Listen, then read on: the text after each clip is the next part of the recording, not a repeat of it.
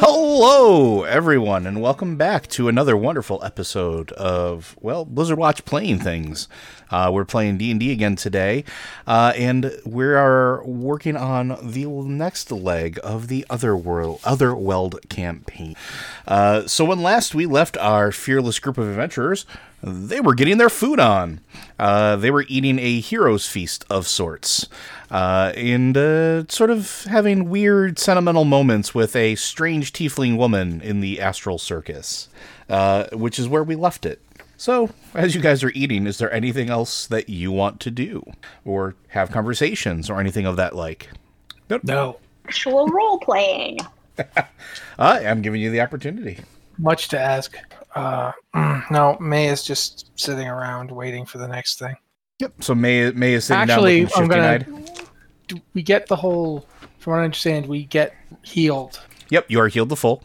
And we're effectively, it's as if we took a long rest. Correct, yeah. So all of your spells, all of your abilities have been recharged since the last episode. We got bonuses. We got inspiration. We got extra hit points. I think it was 19. I can't remember if there was extra. 19. You have basically the effects of a hero's feast. So you get an advantage on wisdom saving throws. You are immune to fear effects, essentially. And you have 19 additional hit points. These are not temporary hit points. These are essentially your maximum hit points have been raised by 19 for 24 hours. And if you are to heal after taking damage, you heal up to that. After the 24 hours, then you lose the 19 hit points and go back to your normal.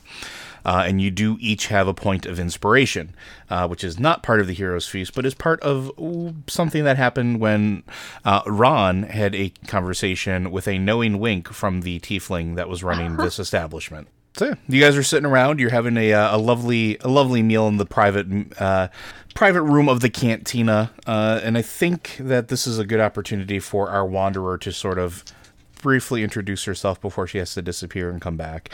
But in through the double doors, you see walks. Well, Anne, why don't you go ahead and describe yourself? You see a half-orc woman in really simple clothes, carrying a staff, just a staff.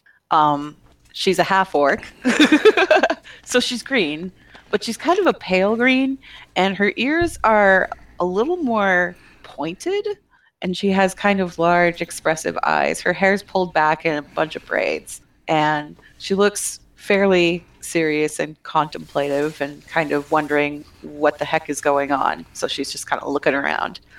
And it is at this point that Tatiana walks over to her and sort of ushers her over to the table and sits you down amongst the people you have no idea who they are. And you see a turtle covered in mushrooms.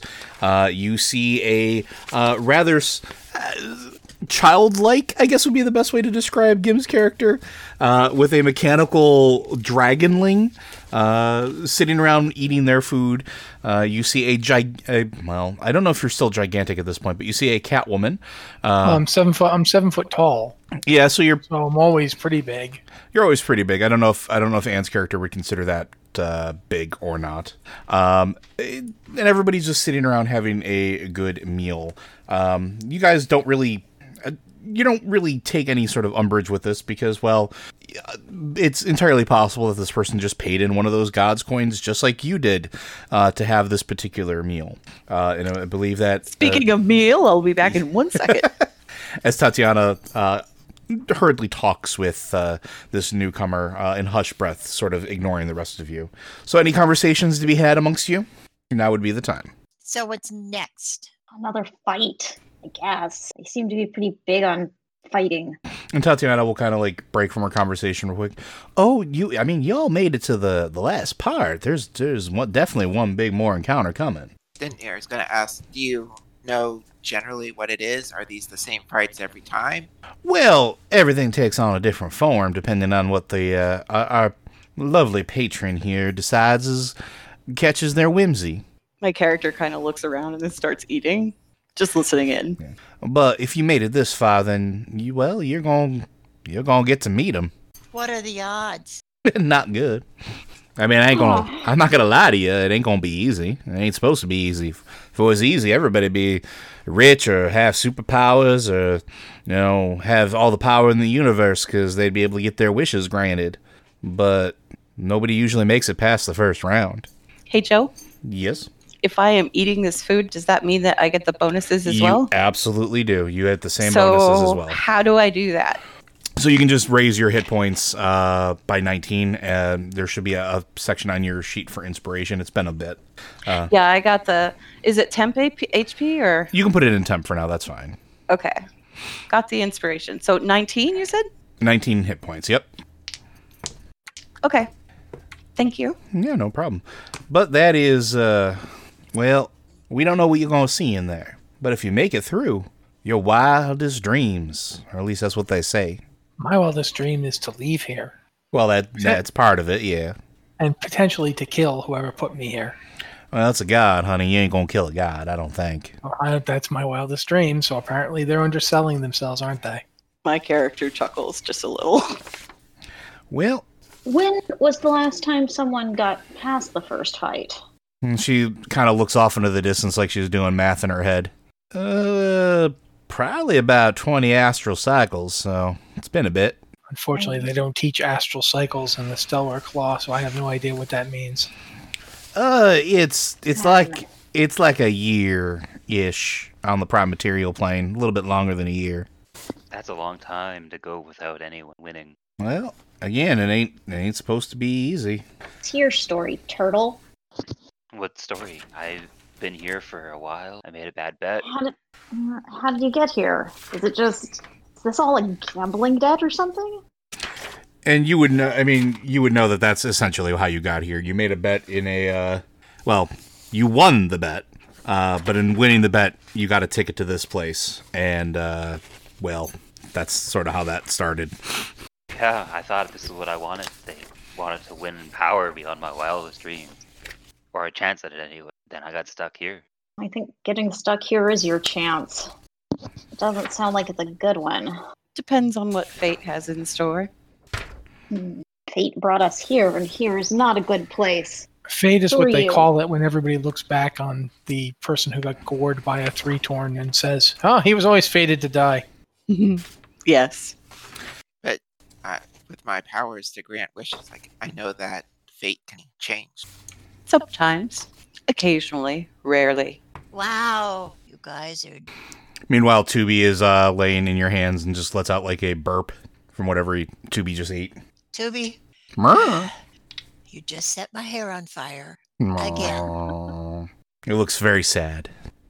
Mersey grabs the nearest beverage, which might be someone's alcoholic beverage, we don't know, and dumps it on her head. Unfortunately for Mersey, it was a very strong alcoholic beverage, and now her hair is on fire, even more so. No, nobody ordered any alcoholic beverages. You're good. Well, I'm gonna let y'all finish up. I suspect the last round is gonna be starting soon, but we all rooting for you, because, well, it ain't every day you get to say you served the winner. And she nods and bows and walks herself out of the room. The final round. So you've been through rounds already. Oh, yes.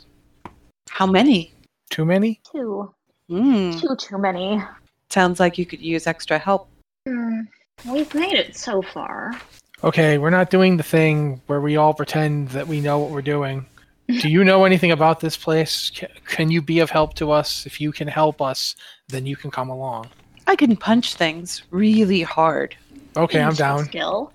But why do you want to go into this dangerous? Probably to thing? We're win stuck power or different. whatever. No, I'm just exploring. This was an interesting place to explore. I got a ticket. Yeah, we got tickets too. I'm just a wanderer. This happened to be a good place to wander to. Although, given the chances that woman described, maybe it wasn't the best place to wander to. But you all look capable enough. Hasn't been a great place. The food's good though. The food is excellent. It is about this time that you get that feeling in your gut again. Just like before, it's almost like a clock chiming, and it's sort of like a countdown, and you can feel it getting stronger, and the pull getting bigger and bigger, until eventually you start to have that crap. same. Here we go again. Yep, you start to get that blackout feeling as your vision starts to fade, and you're gone for a second before you open your eyes, and You're back into the arena, and this time it's much the same as it was before, the very first time, with the hard-packed sand beneath your feet. There is no stage this time, but there is a little raised platform in the middle, maybe just a couple feet tall, just enough to be like essentially a soapbox, if anything else. And there are several bollards around the arena, pillars that seem to extend into almost oblivion, as the impossibly high ceiling is still there.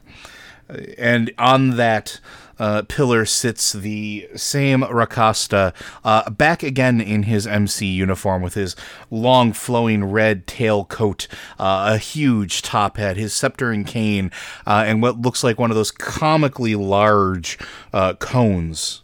Those loudspeaker type things, just the old school one that you speak into the one end. And the crowd... He's up on top of one of the bollards, or is he? No, he's on that little soapbox thing. Okay. I'll just smile at him. He doesn't really seem to pay any attention to you. The crowd almost jumps out of their seat as they see you materialize into it, all of you, including your new friend. And Baccarat makes his hand, this calming motion, this quieting motion to the crowd, to get them to simmer down just enough so that he can be heard. And with what is clearly some form of thaumaturgic magic, his voice begins to boom. This is it, ladies and gentlemen. The moment you have been waiting for. The final game is upon us.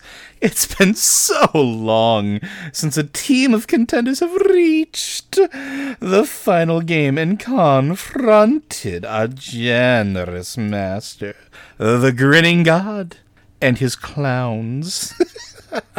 So brace yourselves for an unforgettable experience.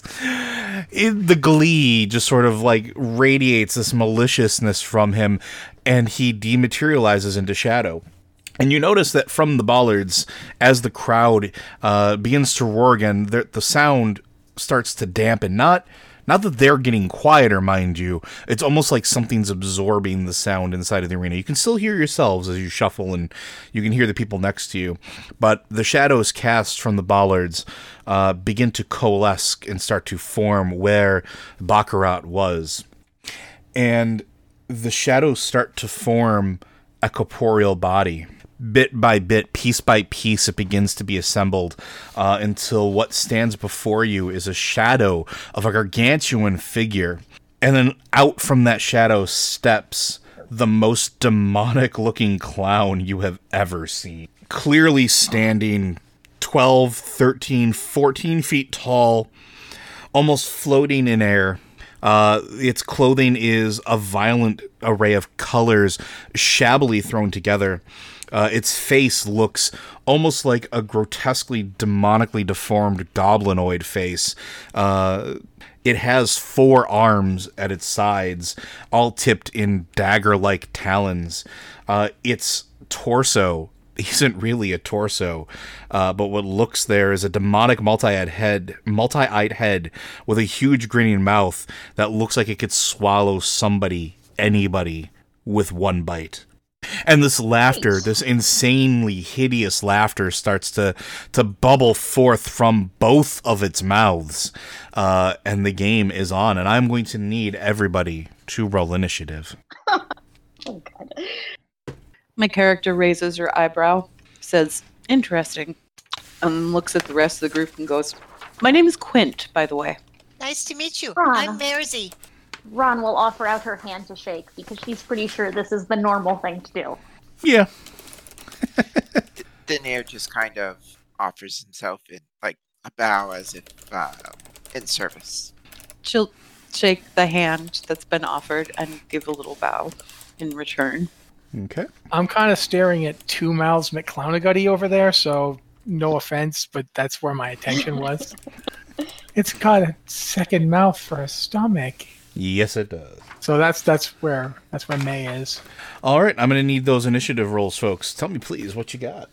You boosted the D&D Beyond thing. I got a 13. Okay. All right, Daenerys got a 12. Looks like Ron got a 19. Quint got a 9. Mayor's You all got a got a 5. 10. Yeah. All right. So the good news is everybody except Yordle gets to go before this god that stands before you. Great.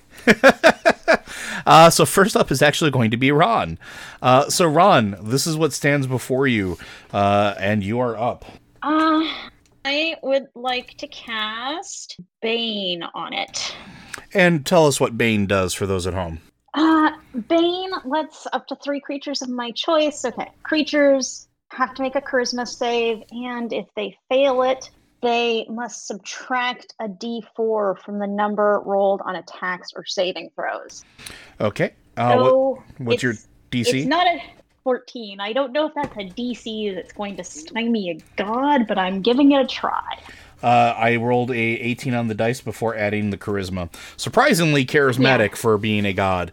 For being a terrifying god. Yep, but the people seem to love him. As the crowd, you still can't hear the crowd. All you hear is this horrible, like, circus music that's just distorted and off-key. Basically, if you ever heard a song transposed into, like, a minor key, that's what it sounds like. It sounds like that, da-da-da-da-da-da, but it's, like, horrible and jarring and just off. So the On Calliope, being played on a broken Calliope. Kind of. the Calliope hasn't been serviced in probably several thousand years. Yeah, more or less. Yep, so Well- that does not seem to take hold. How far away am I from this You thing? guys are about 50 feet away from this thing, we'll say. Okay. Are there any shadows I can hide in? There are several. Are- The bollards that sort of encircle this area, there's plenty of shadows and ones to duck behind and hide if you wish to try to stealth away. I'm going to trade a bonus action hide. All right, go ahead and roll me a stealth check, please. Not a good one.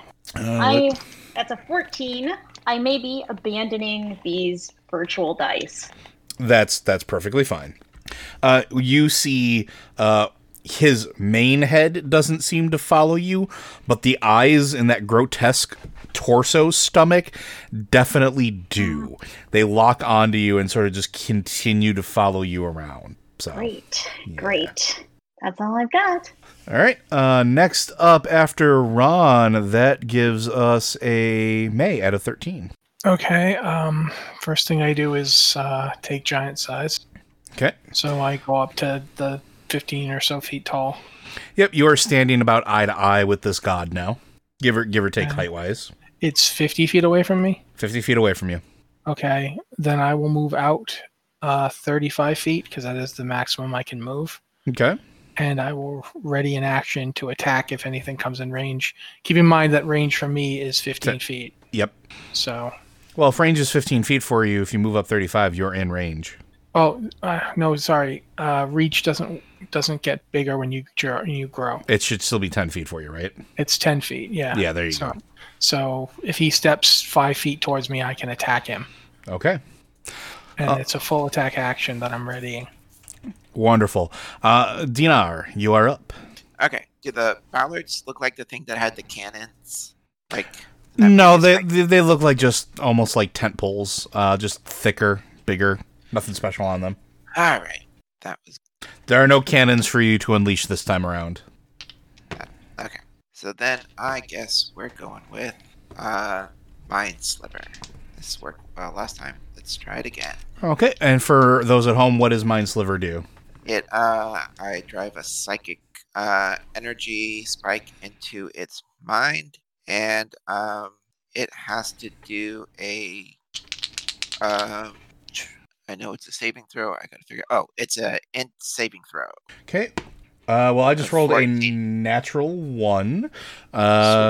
So it takes 2d6 damage, but better than that, the next saving throw it makes, it subtracts 1d4, which actually I don't know that it stacks with Bane. So Bane didn't cast, so it didn't matter. Bane didn't go off, so that one's going to stick. Oh.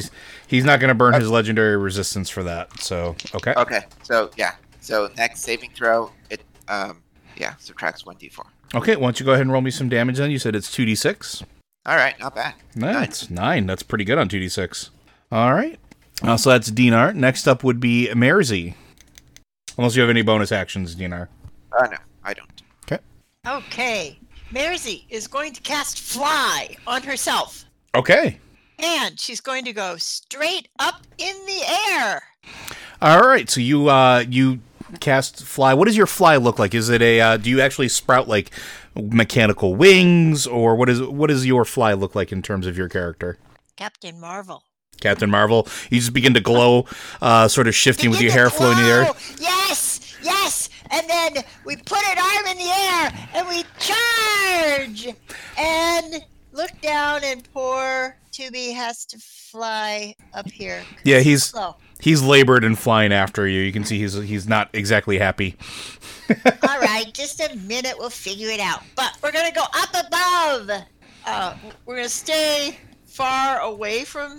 We're going to stay at the 50 feet away, but we're just going to go straight up. What's your flying speed? That puts you at what, 60 feet, I think? It says, yes, 60 feet for the duration. Okay, so are you flying the full 60 feet straight up? I'm flying the full... That should put me 10 feet above him, right? Or that'll put me way above him. It'll put you way above him, yeah. I just want to be like 5 feet above his height. Yeah, okay, you can do that. Easily. Okay, that's what we're doing. All right, any bonus actions? I'm pulling... no, all I'm going to do is just arrange my belt so that the wands are available, because I don't know what his attack is, so I don't know which one to try and use. That's fair. All right, that's Merzi then, and that brings us over to Quint. Okay, so he's 50 feet away from us? About 50 feet away from you, yeah. Cool. I'm going to use my full movement to get within 10 feet of him. Easy. I got 40 feet, and I'm going to pop Arms of the Astral Self. Okay. Describe how that looks for everybody. Basically, she kind of like clasps her hands together for a second and closes her eyes, and then spreads her hands again. And when she does, 2 blue glowing arms come out from behind her back and kind of pose in a "I'm going to kick your butt" pose with fists, and then the hands opens and this force comes out of it from the summoning. So with the summon with that, I'm going to spend a key point, and each creature of my choice that I can see within 10 feet must succeed on a dex saving throw. Okay. I rolled, let's see, dexterity. That is a 22. Did you subtract the 1d4? Oh, you gotta good. subtract the d4. That'll be a 19. Matter, though. It's a -3. Yeah, my DC's 13 because I'm level 5. Anyway, okay. And then I'm going to use my astral arms to make an unarmed strike. Yeah, go for it. Roll that beautiful footage. That's a 23 to hit. That will absolutely hit. Cool. It's a whole 4 damage. Yep, but it is technically a magical attack, so all 4 of those hit. All right. And then because I did that, can I use Stunning Strike on that? Yes, you can. Spend the key point. Okay, so spending this key point for Stunning Strike. It's a con saving throw. Yep. That is an 18 plus 8, 26. Yeah, you totally saved. My DC 13 on that too, so... Hey, all it takes is 1/1. That's all it takes. I know. Okay, and I think I get an extra attack, don't I? You can spend 1 to flurry. Okay, I can't flurry because I've only got a 5-foot reach. Yeah. The arms have a 10-foot reach, so that's it for me. But you can make a flurry of blows attack with your arms. That was one of the key things about that. So if you spend the key point, you can make a flurry attack, and you can make an attack with your force arms. Okay, I'll do that. Flurry of blows with my arm.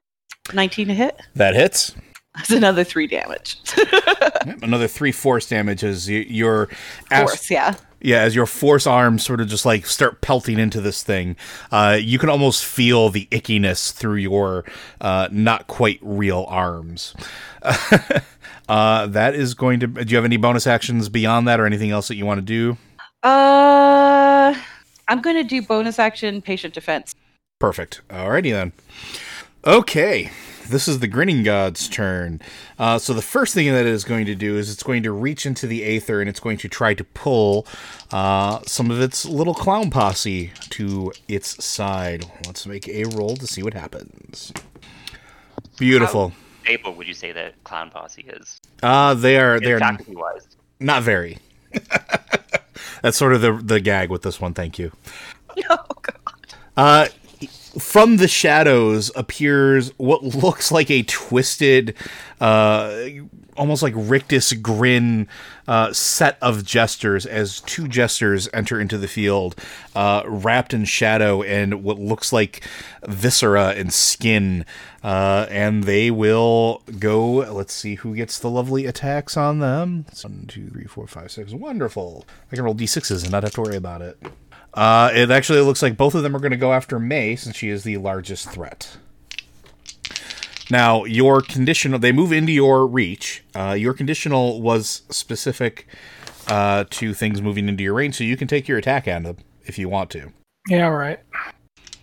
29 to That's a natural 20. I That's a guess. natural 20. That absolutely hits. Okay. Okay, I rolled a 14. That's not doubled. So it's 5 plus 3 plus 6. So it's 5 plus 3 plus 5 plus 3 plus 6. So it's an additional 19, 20, 22 damage on the first hit. You cut this one down mid-leap towards you, like it is just gone. It poofs apart into bits of shadow as it just like was leaping through the air.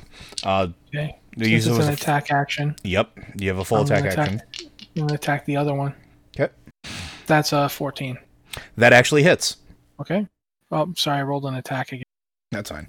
That one's 16. I'm going to add another 6, a d6. You don't even have to. These Okay. things do not have very many hit points. The other one, as you follow through with the swing with your scythe, you literally rip the other one from groin to head as it also explodes into a shower of shadow and viscera. Basically, you've just one-rounded both of its wonderful little summons, which is good because they're glass cannons. They hit really hard, but they can't take a whole lot of damage. You did good. Okay. I spin the scythe over my head and prepare myself as best I can in case I can't attack now, so if it walks into range, there's nothing I can do about it. All right. So that was its first. Unless it provokes an attack. Well, that was its first one. Its second one is going to be, let's see here. I think we are going to do this. Let me just double check. Let's see what the spell save on this one. May, I'm going to need you to go ahead and make a wisdom saving throw, please. Okay. I have advantage on wisdom saves. 'cause of Yes, my you do. runes. Not only that, you have advantage because of the Hero's Feast. Okay. Well, either way.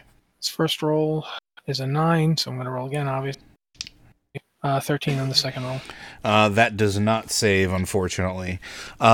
So you just feel like this bubbling laughter start to well from within you as the grinning god starts laughing at the sight of its own minions dying. You start laughing as well. You fall to your knees just overcome with laughter as literally the spell Hideous Laughter takes effect, and you are prone and incapacitated and unable to stand for the duration, which means at the end of your turn you can go ahead and make another wisdom saving throw. Otherwise it will last for 1 minute. 1 minute. Or anytime you take a damage, you can also make a saving throw. Oh, one question. Yes. Would a +2 bonus have made that a success? No. Okay. DC was 16. All right. All right. That brings us over to Yordle. Oh, hi. You've just seen one of your companions sprout blue arms. You've seen your other one grow rather large, just like they did when they fished you out of there. Take down 2 clowns that materialize out of shadow, and then it's just now on the ground, overcome with laughter. And Marizy's in the air. Everything's so. I'm gonna activate Wild Shape. Okay, and that brings you into your fungal form? Yep. All right, you see everybody sees Yordle concentrate for a second, and then the mushrooms almost sprout to life across his shell, his back, and start to overcome his form as he starts to look more like a turtle made out of fungus than a turtle that is fungus on him. And I think I can still cast a spell after that. You can. Your wild shape, I believe, is a bonus action. Then I'm gonna cast Erupting Earth at him. Okay, what does Erupting Earth do? Chooses a point on the ground. A fountain of churned earth and stone erupts in a 20-foot cube centered on that point. Has to make a dex saving throw, takes bludgeoning damage. Okay. Well, I rolled an 8, which I'm going to go ahead and assume is not enough. Or, sorry, that's a 10, which is not enough to save. Yeah. All right, so go ahead and roll that damage. Can he make a concentration check? For the hit, for that, yes, absolutely. I need to know the damage first, though. 3d12. We can figure out how to roll that. There we go. Could have been better. Hasn't shown up in my 14 points. Okay.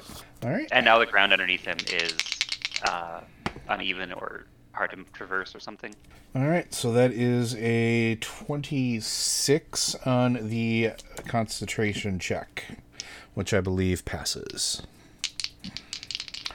Yep, Hideous Laughter is still into effect.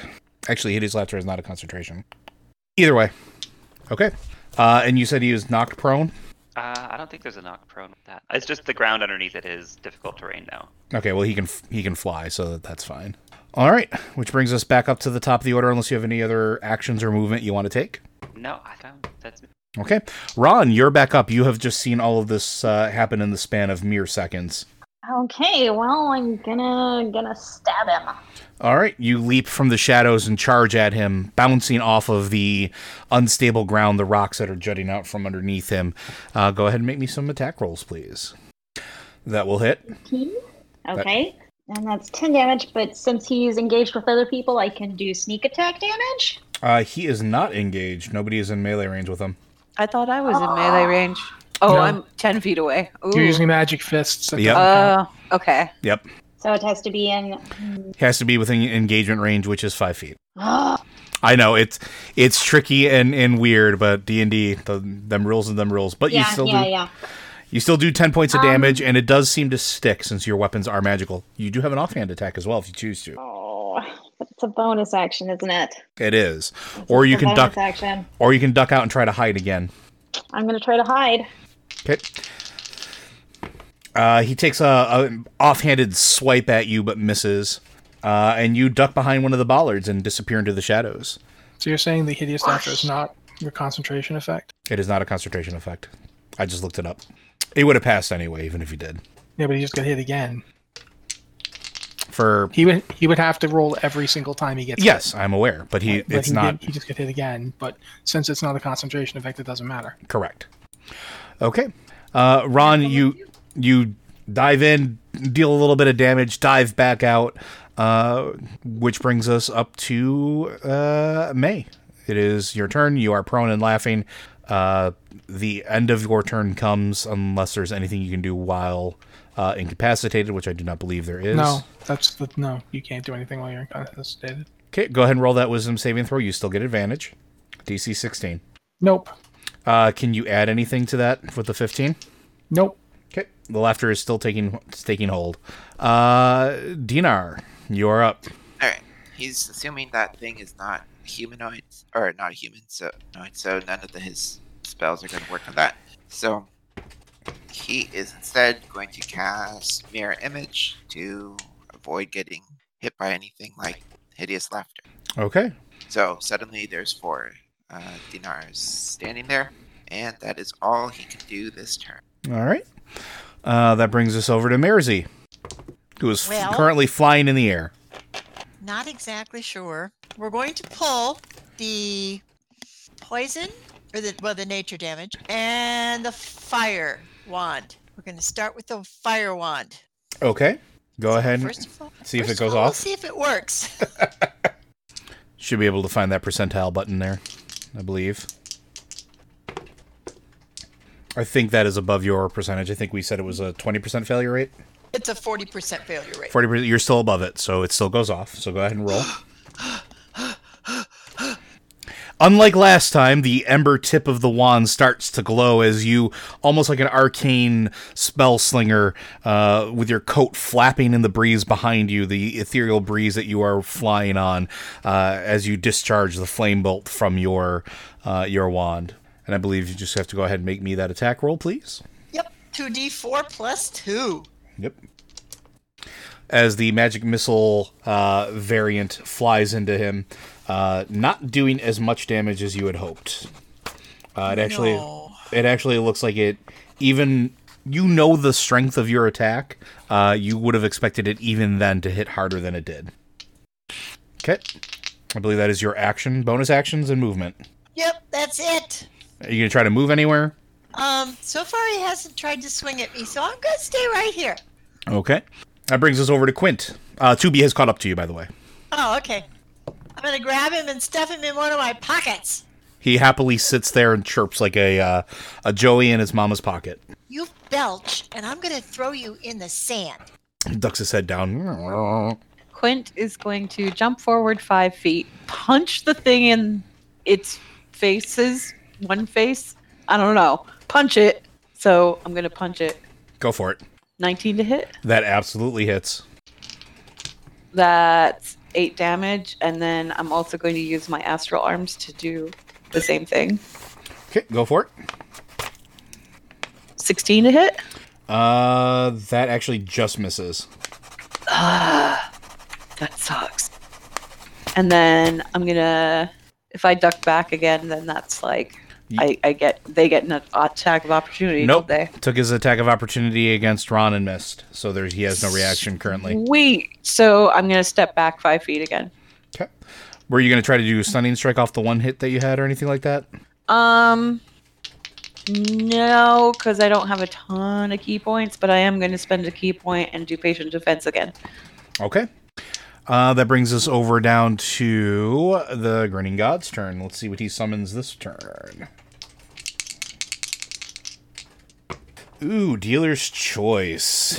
Oh no. boy. I don't like the sound of that. Yeah, that sounds fine. 3 acrobats start tumbling from the shadows. Their faces almost mirror images of the Grinning Gods, except for the fact that on the left and right side of their head, it looks like they're stitched what used to be formerly human faces into a mask that wraps completely around them. And they are going... Gross. Super gross. They're also made out of that same, looks like shadow and viscera, and it almost looks like their skin is stitched together. And let's see who they go after. They don't care about May because she's on the ground. One's going to go after Quint. One is going to charge Dinar, and they don't know where Ron is, so the other one is going to try to deal with Mersey in the air. All right. Let's see. They are going to miss on Quint with a wonderful 4. They are going to miss on Dinar, and they are going to try to throw something at Mersey and also miss with a lovely 4. Those are wonderful. All right. And that brings us back around to Yordle. What is your turn? So there are 3 flippy people. 3 flippy people. That's a really good way to put it. And a giant clown. How's the giant clown's constitution? Have we figured that out? Is it going to be pretty tough? I mean, he is a god. He is a god. So far, he's done well against things that have required a constitution, but it is hard to tell. Definitely looks like he's taken a decent amount of damage, though. You can see little bits and pieces of him sort of hanging more ragged than they were before, almost like colors fading from the vibrant cloth. Looks like bits of shadow are sort of like sloughing off of him and sort of dissipating before reforming. So what does Yordle do? I'm going to cast Moonbeam on the Grinning God. Okay, and for those... On 14. A big beam of moonlight spears down from the heavens and attempts to set it on fire. Okay, well that is a 1 and a 2, and he does not like that. Yeah, we'll burn the legendary resistance for that. Does it still take half damage or anything? Yeah, it still takes half damage. Okay. 1d10 radiant. Go ahead and roll, please. And if I remember correctly, that is continuous damage if he decides to stay in that spot, correct? Yep. If he doesn't move from there, he keeps taking the damage. Okay. And I think you can move it if he moves. 9. Okay. He definitely singes a little bit, and you can see it cuts through some of the shadow that was his flesh. He does not look happy, and both sets of his eyes sort of settle on you while he laughs, almost gleefully enjoying the pain that you are inflicting upon him. Which brings us back up to the top of the order. Ron, you're up again. You see May is still incapacitated on the ground laughing, and it looks like it's that anger laughter, like can't control herself and is frustrated with the fact that she is not in control of her own body right now. I don't think I can do anything about that. Stab me. I am not kidding. Stab me. If I take damage, I get a save. You hear May screaming, "Cut me," in between the laughter. How far away is May from me? That's maybe 15, 20 feet from the bollard you duck behind. You can easily get there and duck back out again. Okay, I will run to May. And what have I got that is non-threatening? You can just unarmed attack. But do I have to hit her? Yeah, you do. But she's prone, you get advantage.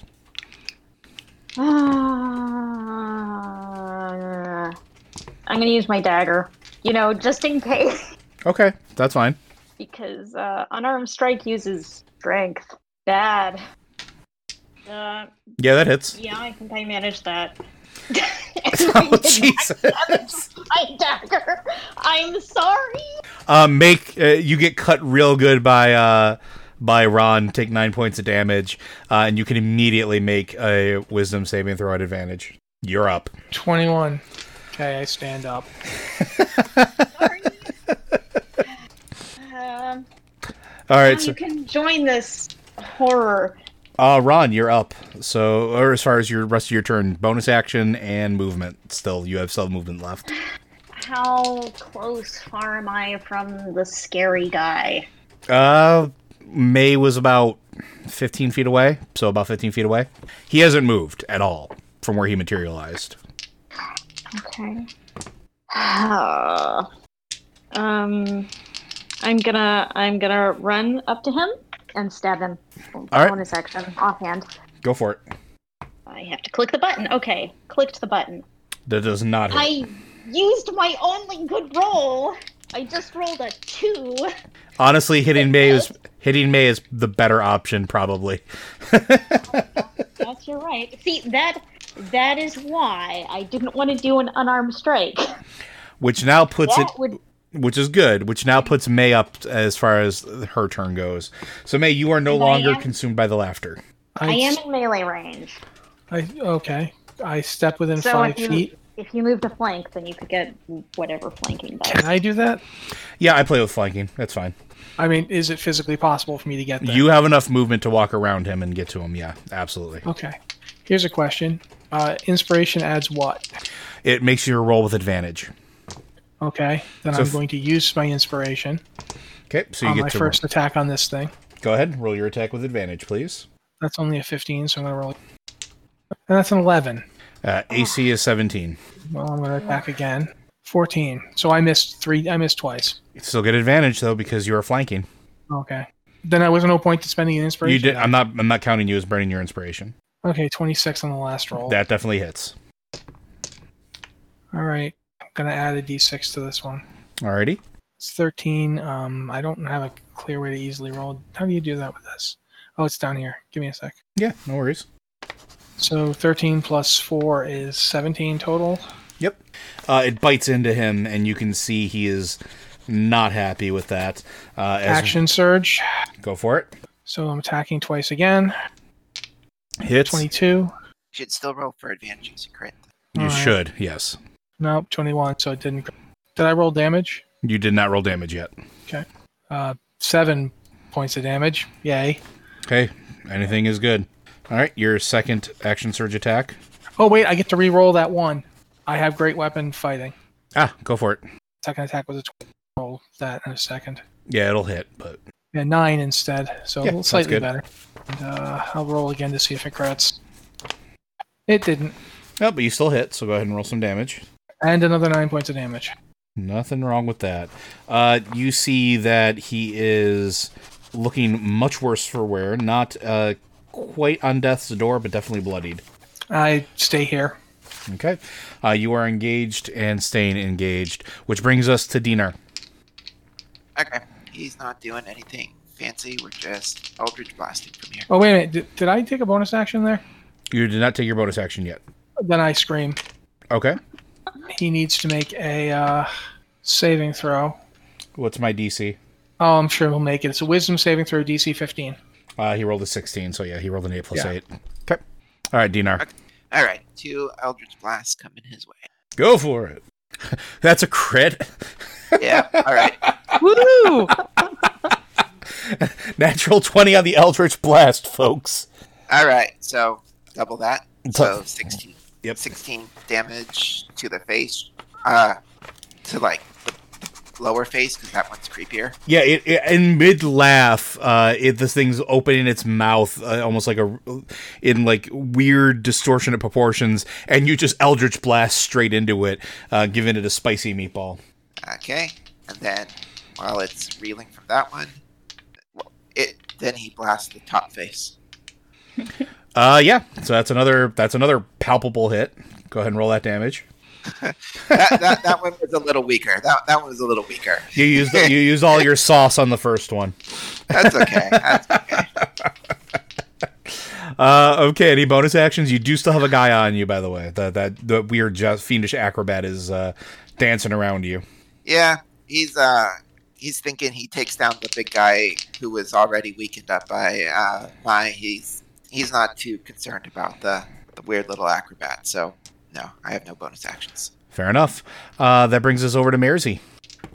All right. Let's see what happens when we point the nature damage at him. Okay.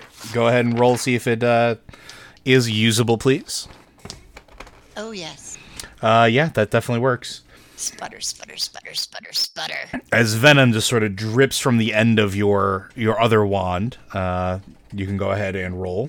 Well, that's a 5. And it is at this point you realize that as you do damage to him with the poison effect, that it doesn't seem to take any hold on him whatsoever. It's almost like it sloughs right off of his skin.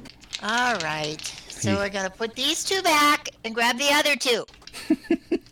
Okay. Any bonus actions or movement? You still have that fiend trying to flip up and jump up to get to you below you. He didn't do too well last time.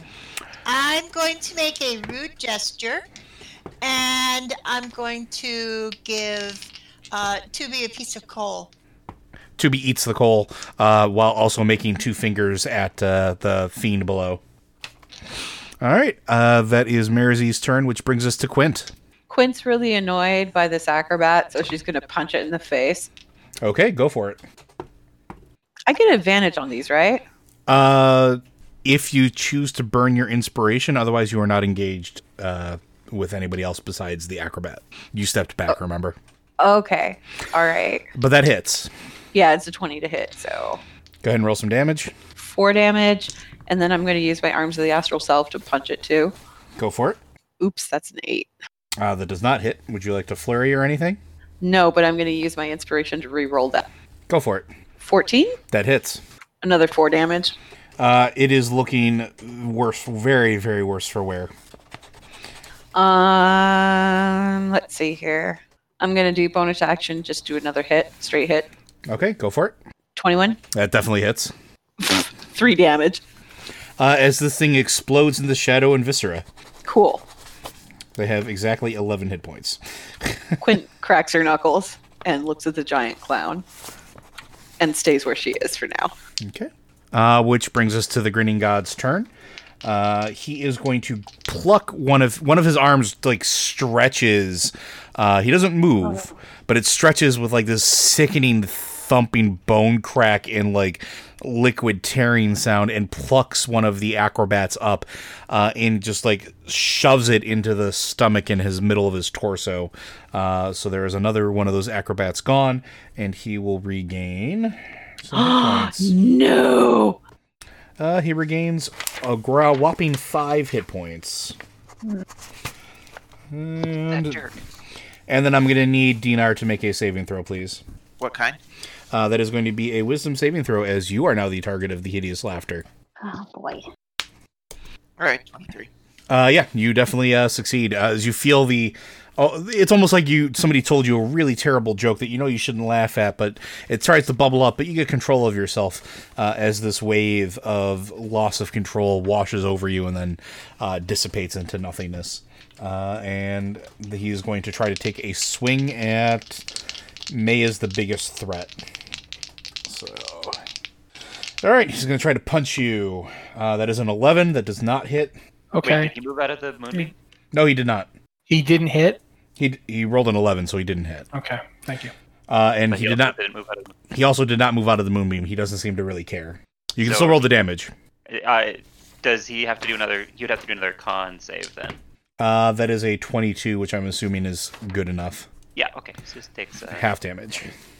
10 damage. Hey, that puts him higher than he was before, or back to where he was before. Look at that. Good job. You erased his home meal. So that's his turn. That brings us down to Yordle. It's your turn. I'm just gonna keep the moonbeam active. Isn't it a bonus action? It's not a full action. Can't you do other things that doesn't require concentration? It is a concentration spell. Yeah, but you can still do other things that don't require concentration to keep it active, right? Oh, okay. Yeah, it's not that you're locked in. You just can't cast another concentration spell. Okay. I get you. And it takes your action, I believe, to move it. Yes. So if you're not moving it because you don't have to, you can do something else. Then I will hit him with the thorn whip. Okay, go ahead. Make that a lovely attack roll. 23 That hits. for 5 damage. All right, that definitely landed and did its full effect. And the last thing I forgot to do is let's see which one of the fiends was still alive. The one on Quint is dead. The one underneath Merzy got eaten.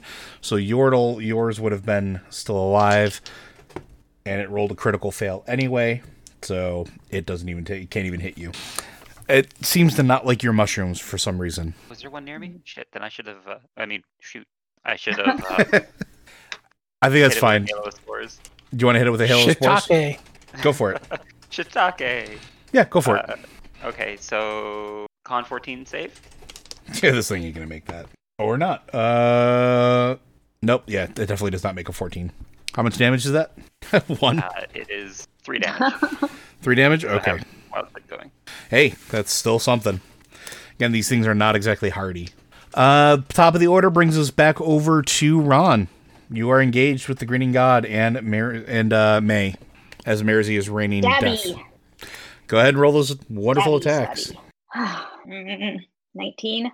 That hits. The question you're going to need an answer to, and the answer is yes, is do you get sneak attack? It is yes, because you Yes, get I advantage. just- Yep. I think I have to roll sneak attack manually. That is 3d. You should roll another attack to see if you get a natural 20 on it. Correct. Okay. You have advantage. Eventually, I will understand all of these things. Still not. Not a crit, but closer. So closer. Yes. Okay. 3d6. There we go. It's another 15 points of damage. Yes. He is looking very not well as more bits of shadow fall off of him. Did you roll the actual dagger damage? Yeah. Okay. I just saw Yeah, the she rolled a sneak attack. 10. Yep. It's a rapier in this case, but yes. And go ahead. Are you going to do your bonus action attack to make the offhand, or are you going to try to duck out?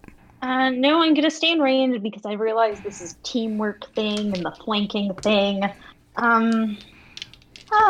So yeah, I'll hit it with the dagger. That's not good, but I have advantage. I will try again. That hits with a 21. Yes. And 9 more damage. Yep. I think I only get to use sneak Attack once per turn. Yep. Yes. Okay. That is all I can do. Okay. That brings us over to May with a 13. You're up. All right. I'll go with a full attack action on it. Okay, go for it. Kill this thing. Kill this thing. It's looking worse for wear. Its laughter is getting more raucous and more cacophonous. Missed both times with the first attack. Yep. 18 on the second attack. But roll to see if you crit. I do not. But 18 does hit. Okay, I'm adding an extra d6 to this attack. Okay. An extra 3, so 17 total, I think. Yeah, it looks very not happy. All right. That's bonus actions. Yeah. Okay. I'm making sure one ability doesn't require a bonus action to use, and it doesn't, so I'm going to use Second Wind. Yes, go ahead. So regain some hit points. It's almost like I didn't stab you at all. So it's 9 plus 5, so 14. So in fact, I go back up to the full amount of hit points. Yep. And it is a bonus action to use Second Wind, by the way. To use Second Wind, but it's Yes. not a bonus action to use something else that I have. Gotcha. Okay. Anything else for your turn then? No, I do. I need to wait to see if it does anything. So yeah, that's it. Okay, Dinar, you're up. Okay. Since he's getting to the end, I'm going to just flat out use my inspiration to roll advantage. Go for My it. Eldritch Blast. And this time I'm going to remember, as a genie, I have +3 damage to one attack with lightning. I always forget that. We were just talking about this. Oh in my chat gosh. last That's a night. natural Oh. 20 again. So, here's the damage, and there's +3 lightning damage to this one. I forgot. All right, so 18. So it's 1836 with the double damage. So Dinar, how do you finish off the Grinning God? All right, so again, that stupid stomach mouth that just freaks him out. That shouldn't be there. Just you see that Eldritch Blast go in, and it's just circled with lightning that hits him and just hopefully electrocutes him from the inside out. So as you are fighting, you duck out of the way at the last second, and you see Dinar's Eldritch Blast take hold inside of this thing's mouth again. The laughter again begins to bubble up and almost reach deafening levels as you are all starting to feel incapacitated slightly by just the wall of sound emanating from it. The last fiendish acrobat that was on Yordle explodes into bits of shadow and blood spattering everywhere, and the Grinning God begins to grow and grow and grow, almost like it's throwing its head back, taking ecstasy in the fact that it has felt such pain and delight at what you have done to it, until it as well explodes. That same familiar darkness takes over, and your sight just dims to nothingness. You can hear the sound of the crowd, hushed awe, sort of begin to emanate as they begin to stand and make their ovations, or at least you think they would, but you can't see them right now. The sound then eventually begins to fade away, and light starts to replace it. And you find all of yourselves opening your eyes into a white room. With very bright light, not harsh, but it's enough of that light that it doesn't allow you to cast a shadow. It seems like it's coming from everywhere and nowhere. In place of the center of all of you, as you are ringed around it, are 4 what look like giant chalices made out of a metal that you're not familiar with. It almost like it shifts between copper and gold and platinum and electrum. Maybe some glints of mithril in there as well. And each of them floats above a pedestal made out of the same light. And the only shadows you can see cast are from a plate underneath each of them. One that says wealth, one that says life, one that says enlightenment, and one that says revenge. And you hear a voice, a melodious voice, a female's voice, ancient and warm and just full of promise. Ron, it's a voice you've heard before. A voice you heard once when you spoke with Hatterai after you tried to kill him. And it says, "You've done well. Choose your reward." And all of you hear it, you feel it deep within you. And those are your choices. You may choose wealth, life, enlightenment, or revenge. I mean, I just got revenge. I don't. That was what we just did. I don't know what to do now. May is Quint very doesn't confused. hesitate. Quint doesn't hesitate and walks over to enlightenment. All right. As you guys are all sort of hemming and hawing about it, Quint just sort of walks over, lifts up the chalice of enlightenment, and takes a deep sip. You feel your mind begin to expand as you can see the different planes. From the outside, it looks like her eyes just get really, really big. Functionally, what this is you get a +1 of your choosing to any ability score. It's a permanent +1. Ooh. And I don't mean the score itself. Your bonus goes up by 1. Oh, so I get to pick one of my abilities and make it a +1? So, or if you have like something that's a +4, you can make it a +5. If you have something that's a +3, you can make it a +4. This is a permanent upgrade. Does the stat go up by 2? Ooh. No, the stat doesn't increase, the bonus does. So That's going to be really awkward. It is really awkward, but that's the way it's designed, so shush. How do I make it go up? We're just going to make a note of it. I'll take care of it. Just tell me which one you want to increase. Dex. All right, cool. Making a note of it. You feel more dexterous as everything sort of like snaps back into focus as your consciousness just slams back down into your body, and you feel invigorated, lighter on your feet, lighter than you're even used to, and you place the chalice back on the pedestal. Quentin smiles. That was worthwhile. May doesn't really care much about enlightenment, and wealth is almost meaningless to her, and she just got revenge. I mean, that was the only... She didn't really hate anybody else. Doesn't really have any enemies. So she'll give the life one a sip. Okay. First, she sniffs it. She sniffs it for a very long time. She's very much like if you've ever seen a house cat, Yep. and it doesn't know if it wants to eat that thing or not. That's what I'm doing. Like, I'm very... But then I finally just do drink it. It doesn't actually smell like anything at all. Like that's even worse. That is very much even worse, and it has a sort of concern. But you take the sip anyway, and the warm liquid sort of filters down your throat, coats you as if like a warm mead almost, and you are filled with visions of home and family, and love and life. And a voice sort of pokes into your head, and it tells you. You can choose anyone to be brought back to you. Anyone lost, utter their name, and they will be waiting for you. But nobody is dead. I mean, all my family are still alive. There's nobody to bring back. That's what I say. Okay. It sort of fades back into reality, and we'll talk about this later. There might be something you can do there we can do for that one. So... all right, that's your choice. I put the thing down. I'm like, that was weird. Ron has been waffling. She's going to walk up to Revenge and just down it. It feels bitter and tastes like iron, almost as if the warm taste of blood. You would recognize it as that was part of your more ritualistic training back in the Temple of Lilith.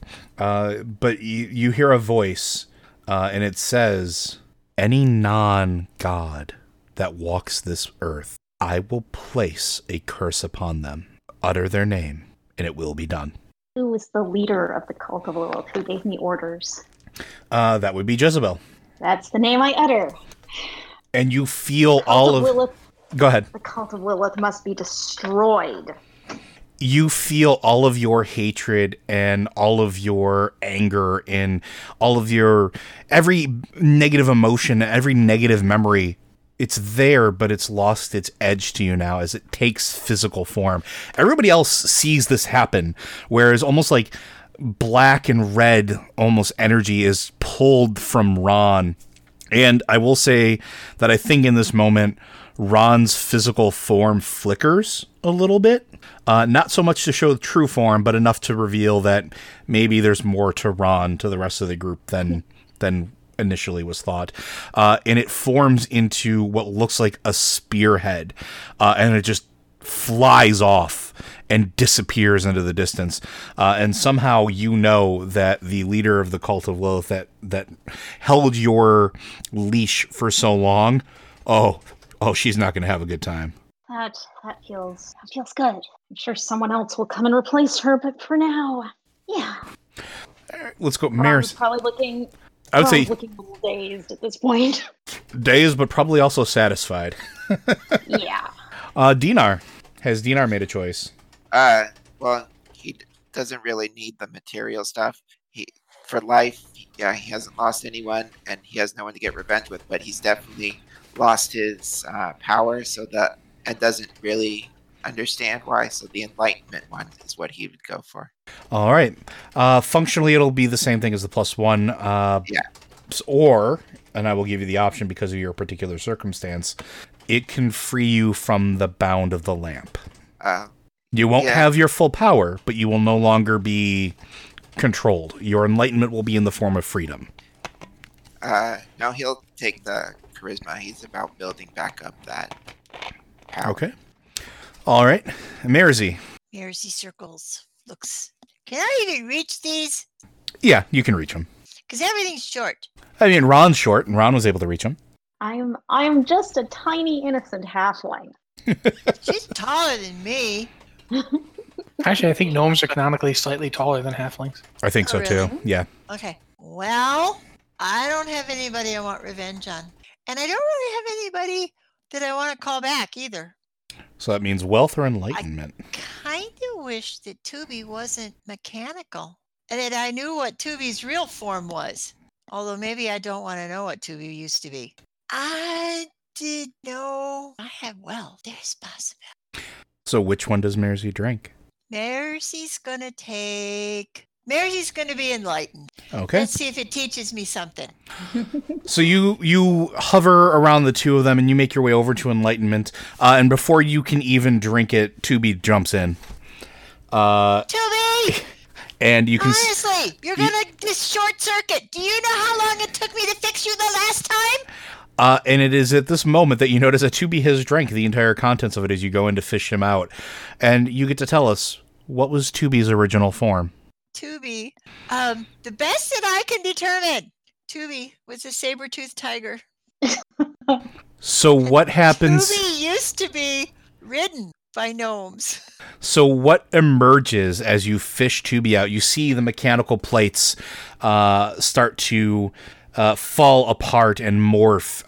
The wiring that you put in place is no longer there. It sort of becomes sinew and tissue. Fur starts to sprout. And what stares up at you is essentially a Night Saber cub. It's looking at you with these weird eyes and looking at its paws and like sneezing because it hasn't breathed in a very long time. And then it just rolls over and presents its belly to you. Oh my god.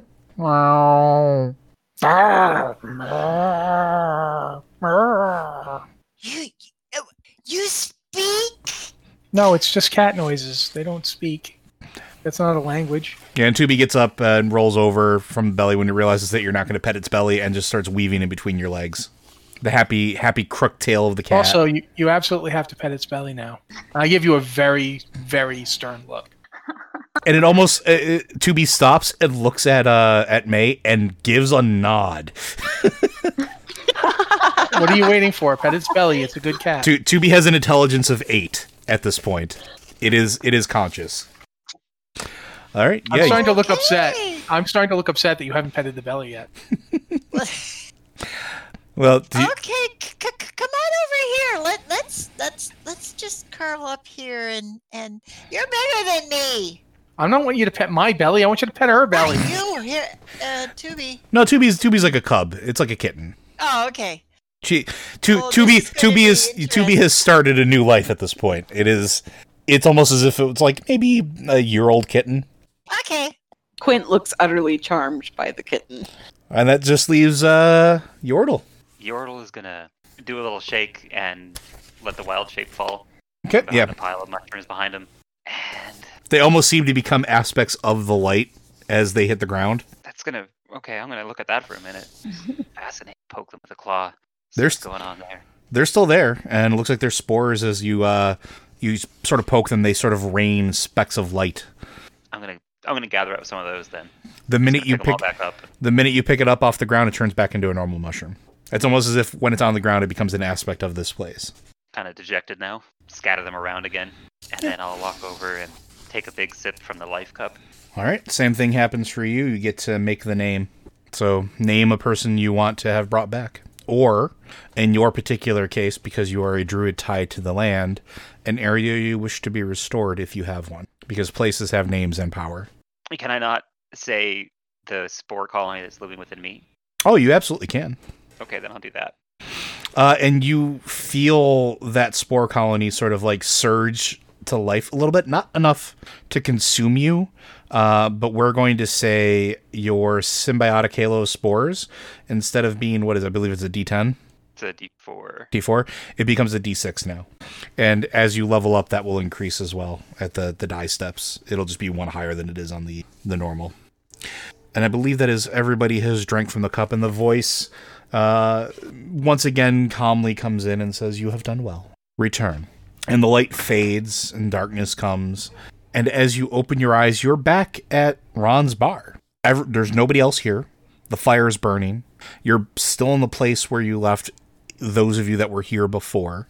Tubi is asleep in Mersey's arms, sitting by the fire now. Yordle and Quint, you are here in a place you haven't been before.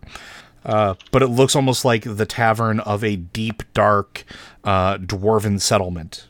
Very, very earthy, very no windows to see the light of the outside. And you see the old bartender, your boss, just sort of nods at you, Ron, and takes the bar rag, slings it over his shoulder, and walks into the back, leaving you in peace. Quint looks around and looks very pleased with herself. She's very curious about where they're at. Where are we exactly? Well, if this is actually what it looks like, we're in a tavern in Highgate. Huh. Never been here before. I cast Mage Hand to start grabbing drinks to serve people. At about this time, a rather large, booming voice can be heard, like, not yelling, but basically commanding somebody to get out of the way long enough for them to get through the doors. And in ducks in a humongous Firbolg in plate armor, half silver, half black. The vestments of the priest of hell upon him. And he walks in and, Ron, where are you? Ah, there you are, child! And this huge figure just comes over and scoops Ron up and starts bear hugging. Hatterai has been worried, apparently, and has been looking for you for 2 days. We've been on something. Ron kind of flails a little because this hugging stuff is weird. And he puts you down eventually. We've been on an adventure? Mother would not tell me where you were. It was quite concerning. Normally she's not so short-tongued with me. I think she was there with us at the end? He takes his skeletal hand and puts it on your shoulder. Child, the mother is always with us. That's her power. And you see he, like, takes one of the big casks of ale and just, like, starts drinking it as if it was like a beer, like, pops the top. Who are your friends?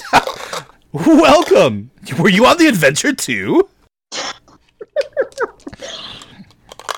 Yeah, I mean, this is me, Liz, kind of breaking down in hysterics here, but I think maybe Ron is too, because this is just so weird and unfamiliar, and now they're just back somewhere so normal. Did I ever tell you about the time that we went to a different plane of existence made entirely of bones? That was a grand adventure.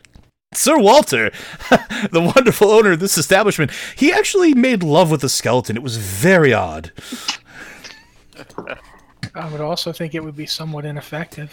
Well, and he sort of looks at everybody, and in his best, like, dad joke voice, it gave new meaning to the term boning.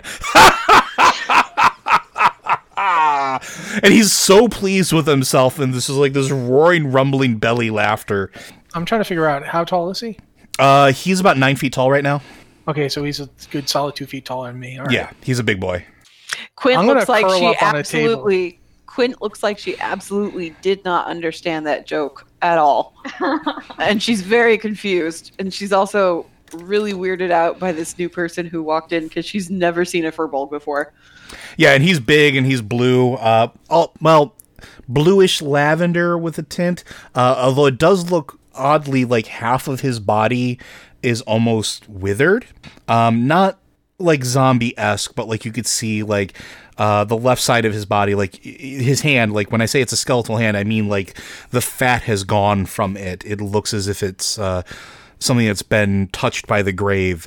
His face is a little bit slack on the left-hand side, and it does look like there's a little less muscle definition. So even by Firbolg standards, anybody who has seen one before, he's definitely a bit of an oddity. Ron doesn't seem to mind. This is Hatterai. This is Ron's confidant, I guess would be the best way to put it. And even Mersey, like, this is the most relaxed you've seen Ron in a while. You know Hatterai. He runs the Temple of Hell here in Highgate. Him and his high priest disciple Anduin, they work there and minister to the people. They were one of the first churches or temples to be opened here in Highgate after the rebuilding 20 years ago.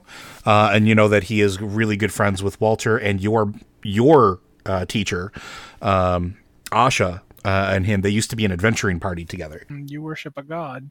I do. Interesting. Well, she has good beer. What can I say? But I will leave you be. I just needed to make sure that you were okay. The mother told me that you were back, and I just needed to make sure you were okay, Ron. If you need anything, you know where to find me. Thank you. And to all of you, may the Raven Mother bless you. And he turns around and walks out. Quint kind of stares after him and goes, "What was that?" Throughout all of this, 2B's just been dead asleep.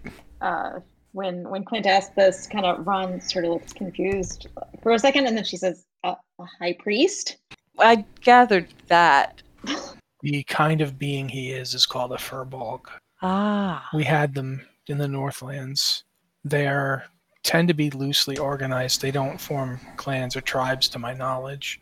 But one of them can do many strange things, so it's better to hunt other things. Huh. Interesting. All right. Plus, then. I don't think we like to eat people who talk, as a general. No. That's a good rule. Also, don't ever do medical tests on anybody who can do calculus. Simple rule, never break it. And with that, the evening sort of winds down, or at least you assume it's evening. Nobody else comes into the tavern. It's almost as if it's been closed down for the day. Oddly, you think it might have been in expectation of your arrival. You have the full run of the place for dinner. There are rooms available to those who need them if they wish to stay here. And there's a note from Walter that says it is on the house. And this is a pretty fancy place for those of you that didn't walk in through the front door. If you walk out of the tavern into the main area, it is opulent. It looks like it's one of those like huge New York City style hotels. It's got a fountain smack dab in the middle of it, a huge counter that goes place to place, like from wall to wall, golden pillars, lavish, looks like stained glass windows and stairs that lead up to the second floor, and then looks like another set that leads up even another set of a set of stairs up even further than that, and various hallways and different areas.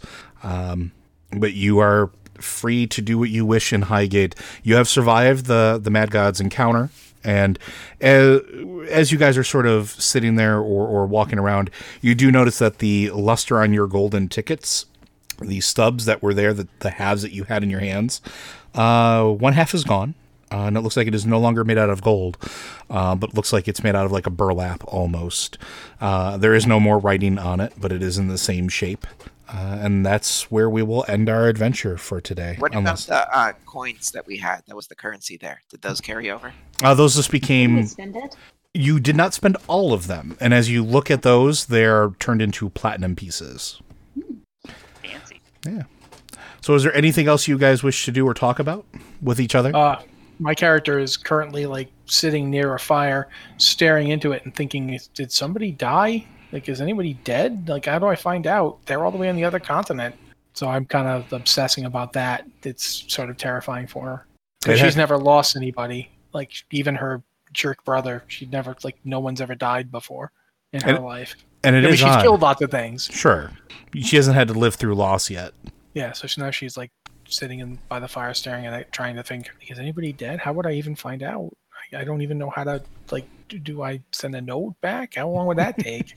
So that's what May is doing. Quint looks out the front door of the inn for a good couple of minutes, just kind of seeing what it looks like outside. It is a bustling metropolis. You see all sorts of people from all sorts of races everywhere. You see large buildings. You look down at the ground. It is a almost paved street. The cobblestones are so small and packed so tightly. And it looks just like... You don't see the same sort of rustic poverty you're used to seeing as you travel through the world. It doesn't look like they're just dirty children and disease everywhere. It looks clean and healthy and maintained. Can she see the sky? It's perfectly crystal clear. Okay. And as she's going to go back inside. And one thing you do notice as you look up, it looks like at the top of Walter's is a sky Wow, I'm losing words today, folks. I'm sorry. Sky dock, and it looks like there are airships coming and going from the topmost port of this building. Huh. She goes back inside and then goes to investigate the rooms and find one to crash in. Yeah, it's absolutely opulent. The bed is super soft. It has its own sort of like plumbing situation. Like it actually has running water. It looks like there is a form of a bathroom here. It looks like it has everything that you could possibly want. And there's a little placard next to the bed. It looks like there's their own version of room service. It looks like there's a horn next to the bed that you can actually call into, that's made out of brass, that will call down to the front counter. So you are on the lap of luxury at this point. Huh. She's going to go draw a bath if there's a bathtub. There is a huge clawed brass tub in the room. Because she's tired. It has been quite a day for everybody. So that's what Quinn's doing. We know what May is doing. Dinar, what are you doing? He's gonna check to see the state of the bar and what needs to be done to get everything set up to run the place again. Looks like everything's good for the night. Looks like all the side work is done. No dishes to be cleaned, no rags to be wrung out. Everything looks like was done for you, minus what you guys used while you were sitting and talking. You don't need to do that, Dinar. He needs to serve. He doesn't know what else to do in the meantime. And then I guess when he's done, he'll just hop back into. Okay, so Dinar winds up retiring for the evening into his lamp. What does Ron do? I think she's kind of she's really glad to be home, and it's a little weird to think that she has a home. Like, that this is home, and she's just relieved to be back, and she's never felt like that before.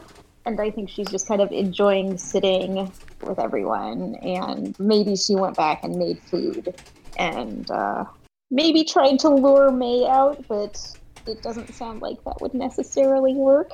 Like, if she brought over a plate of lightly cooked meat.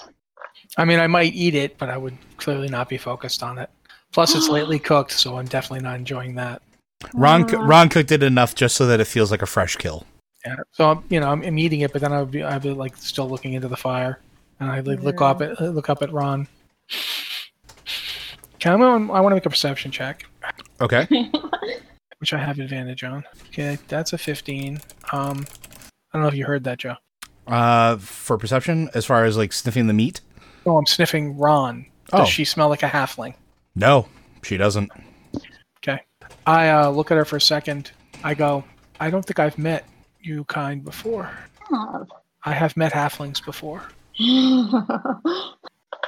And I go back to eating. It's your business. I just thought I would mention it. Not many people know. Not many people who know trust me. So here I'm a halfling. Yeah, as I said, it's not my business. You are you. I like to think so. But I will say that you're very good with those little things. I'm looking at the knife and the rapier. And you did notice that during the fight, Ron was able to change the shape of those daggers and rapiers. Or at least have you ever... You're damn certain that she did, because you saw that rapier become a short sword. Do you have anyone close to you? Any family? Really only Hatterai, I think. He's not family, but he's the closest thing I might call family. Have you ever lost anyone? I have taken many lives, but that's not the same. No, I've killed. I've made kills. I have 2 fathers and 6 mothers, and I wouldn't know what to do if any of them were gone. I wouldn't. And then there are my many siblings. I don't even know. I left 2 years ago. By now, the new cubs will have been born. I haven't even seen them. There will be anywhere between 4 and 10 siblings that I don't know. I have 4 siblings that I do know. My brother and my 2 sisters. I won't pretend I would care that much if Gormod was dead. But I would care. He's my brother. He's just a jerk, but he is still my brother. But if Ayala or Angratha had died, I wouldn't. I don't understand this thing we just did. I don't understand this grinning god or this force that offered us a choice, and I don't understand why it did it. I don't understand any of this. It's not how things are supposed to work. Ever since I came to the cities. I don't know that gods play by our rules, if that was God. Oh, I don't. My people don't pray to things. Gods are considered just another thing, like a tornado or a volcanic explosion. You avoid it.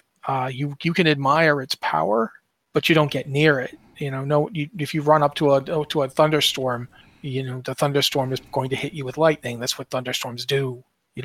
So you might enjoy the rainfall, but you don't pretend you control that thing. If you understand. Yeah, the gods have their own machinations, and we aren't necessarily a part of that. But they aren't all bad. Hadorai isn't all bad. He's dedicated his life and his existence, I suppose. He doesn't think death is the end of things, and I don't think that either. There's something past that we can't see, or we can't see it well. But even if someone's gone, they aren't gone. I eat more, more lazy meat eating. I'm like really just kind of like what happens is I basically, if it will fit in my mouth entirely, I just swallow it. It's because that's why lions eat. They tear huge chunks off and swallow. So that's what I'm doing. I'm shearing. If it needs to be sheared, I shear it with my side teeth and I swallow it. And I don't say anything else. I'm just kind of staring. I'm not like saying get away from me or anything like that. I don't have anything else to say. Ron will probably sit there for a while, but she's not. This is probably the most she's talked about this subject with anyone except maybe Hadorai. So it's like she does not know where to go from here. Which then brings us to the question of Merzi and Yordle. Where were you during all this? I would have been nearby.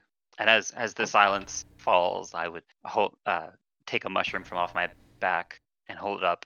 The life and death are just two sides of the same coin. And as one comes to life, at the other side, something else dies. It's the way of the world, and nothing is ever truly gone. It's just a cycle. And I'm going to run a little druidic power through the mushroom so that it shrivels and then comes back to life and shrivels in life. Do you say this to me? I say that in general. Okay. Are you close enough? Like, are you kind of interacting with me? And yeah. And okay. I look up at you. That is singularly unhelpful. Thank you. You don't do funerals, do you? Because if you don't start. And what about Merzi? Joe? Yes? I have a thing called, it's not really meant to do anything. I have a thing called Whispers of the Dead, which says when I take a short rest, I can choose a skill or proficiency that I lack and gain it as a ghostly presence shares its knowledge. I was wondering if I could do something with that to demonstrate that there are things beyond this life. Okay. Could I call on a spirit to just share knowledge or to talk or to show itself? Yeah, you know what? You've done this before. It's almost like a ghostly tutor. So in the midst of your conversation, you can call upon one of the spirits of the departed to almost manifest as if you were summoning them. What skill or what person would you like to call upon? Perhaps. Wow, I didn't think this through. If you give me not a specific person. Okay, what's someone with knowledge of religion, maybe like a spirit of hell or a priest of hell that is maybe not as boisterous as Hadorai. Okay. You concentrate and you remember some of the teachings and some of the books that you've read in the Temple of Hell. And you remember that there was a friar that worked under Hadorai that wound up going on an adventure not too long ago that unfortunately met his end in the deep jungles to the south of here. Never returned. You've called upon him a few times when Hadorai was a little too boisterous or possibly a little too drunk to give a perfect tutelage lesson. So you call him, and he sort of materializes very slowly. It's almost like the smoke from the fire sort of coalesces. And then sitting in one of the chairs is this older friar in the definitely the vestments of it. It almost looks like a Jedi Force ghost type thing. He's almost like he's sipping a cup of tea and just kind of smiles at you. And everybody can see this. Like, this is a thing that physically manifests for Ron. Hello, child. What can I do for you? what could you tell me about where we go after we die? We aren't gone. You aren't gone. What? Well, nothing ever really dies, child. Well, I shouldn't say that. We don't stop existing. But what happens beyond the mortal pale, it's a bit different for everyone. I sit in Hell's Hall. I sit with a mother. We feast. We joke. She makes really damn good tea. That's good to know. But I don't know if that's your fate. I don't know what all's fate is, but I know there are places that exist for all of us. Those that are particularly wicked go to the hells, we know that much. Like beget like, as it were. Much as it is in life. And he kind of looks at May and looks at Mersey, who's petting the sleeping kitten, looks at Yordle, sort of nods at your lamp because he knows about Dinar. Like begets like, child, in this life or the next. And for functionality purposes, in case for the next session, we'll say that it gives you proficiency with religion if you don't already have it. Otherwise, it gives you expertise. Yeah. Okay. Yeah, I already have it. So you'll have double proficiency. Yeah. But the mother calls me back, child. So you and your friends, you be good. Thank you for coming. Anytime. Ask, and I shall be here. And he disappears back into the smoke as he takes a sip from his teacup. And you all heard every word of that. You all saw everything of that exchange. I'm going to look at May and say, I don't know if that helps, but... I mean, it's very nice that the ghost person has metaphysical ideas. I really want to know if my moms or dads are dead. Then that's the main thing. Whether or not there's more to life, I mean, I deal in real things. I know, the rush when your pride brings down a kill, the crawling on skin, everyone, all Leonin know there are ghosts. We see them all the time. It doesn't change the fact that they're not really here anymore. And it never occurred to me when I left that I might never see them again. Ron, make me an intelligence check real quick. Just a straight intelligence roll. I'm not real smart, but okay. I rolled a natural 20, and I have a +1. You're pretty dang smart in this moment. You've heard Hatterai have conversations with distant bodies, like distant folks. You might be able to get him to reach out to May's family, or at least try to. The priest who is here, Hatterai, I've seen him before talk to people over great distances. Maybe he could check with your family and make sure they're okay. I look up at that. I didn't know such a thing was possible. I'll perhaps go ask him tomorrow. I'll come with you. We can ask him together. Thank you. And what is Mersey's reaction to all this as she's been sitting here listening to everything, petting Tubi as he snores? Well, she's sitting by the fire. Absolutely. You all were. With the cat in her lap. Yeah, and This is all very metaphysical. This is all very philosophical. You're not getting the belly. Make sure to get the belly really good. You'll know. Don't wake him. No. Trust me. You want to scritch in, get the tissues in, and he should attack you at that point. That means you're doing it right. I used to do it with my sister all the time. She would go right in there, and it was just biting, clawing. That's how she knew I loved her. Okay. I mean, if you don't have little white scratch marks all over your hands, people won't know you have a cat. Okay. I'm going to have to do some work on this. I've never had anything other than a mechanical dragon, so this is... Well, I'm going to tell you something else by looking at that animal. That thing's going to weigh 800 pounds when it's fully grown. We used to ride them.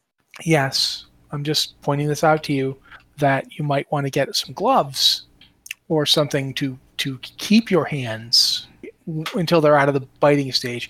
You'll notice this one has got saber teeth. Yeah, you do. He's got the little tiny beginnings of fangs that are hanging out of his slightly open, drooling mouth. Yeah. Should be quite good at hunting reasonably large herbivores because they can use the teeth to puncture the blood vessels and cause it to bleed out while they're strangling it. I can't just keep coal in my pocket anymore, can I? No, you're probably going to need to get actual food. Okay. I hold out one of the big chunks of meat that Rain brought over. Like this? You could give him some of this. I mean, I'm pretty sure you can't provide milk, and this one looks to be about a year old. It should be weaned. Is it a boy or a girl? Yes. Okay. I don't know how to tell them apart. I go over. It's a boy. It's definitely a boy. Do you have anything that you particularly like that you don't want to be urinated on? Tubi just kind of, what? And Tubi just kind of like, still asleep, just kind of kicks his leg a little bit. Males spray on things. My brother used to spray on everything. My father's had to like take him outside and explain to him not to spray inside the den. It's a thing. You can, certain doctors can make it so they don't do that anymore, but then they can't have cubs either. Up to you. God knows Gormod could have used that one. I wander back over to the fire after I say these things. And I think that's a good place for us to end our session today. On a discussion on spaying and neutering your animals. But I want to thank what you need to know is I have been lectured for the last 20 minutes by my diva.